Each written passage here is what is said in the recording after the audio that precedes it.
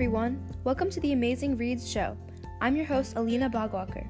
Today we are going to be discussing Divergent by Veronica Roth.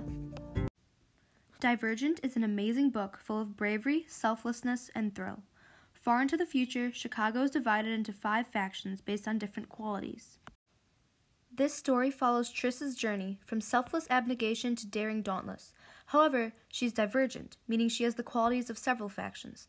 This poses great danger for her. She fights for her family, friends, and those she loves against the destructive forces of selfishness and evil. And now for the characters. We already know about Triss. Some other characters are four, a fierce instructor who Triss falls for throughout the book. Some of Triss's dauntless friends are Christina, Will, and Al. Her family is also very important to her. Her brother Caleb and her parents play a huge part in this story. And now for a quick commercial break. Have you ever struggled with writing an essay? Then the right place is the perfect place for you. Tutors are available for all lunch periods to help perfect your essays and improve your writing skills. Make sure to drop by to get an A on your next essay. And now back to the show with a quick review of the book from one of my best friends.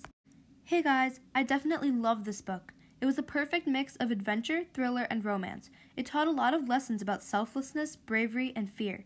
It was a page-turner and I couldn't stop reading it. Pretty much everyone would enjoy this book.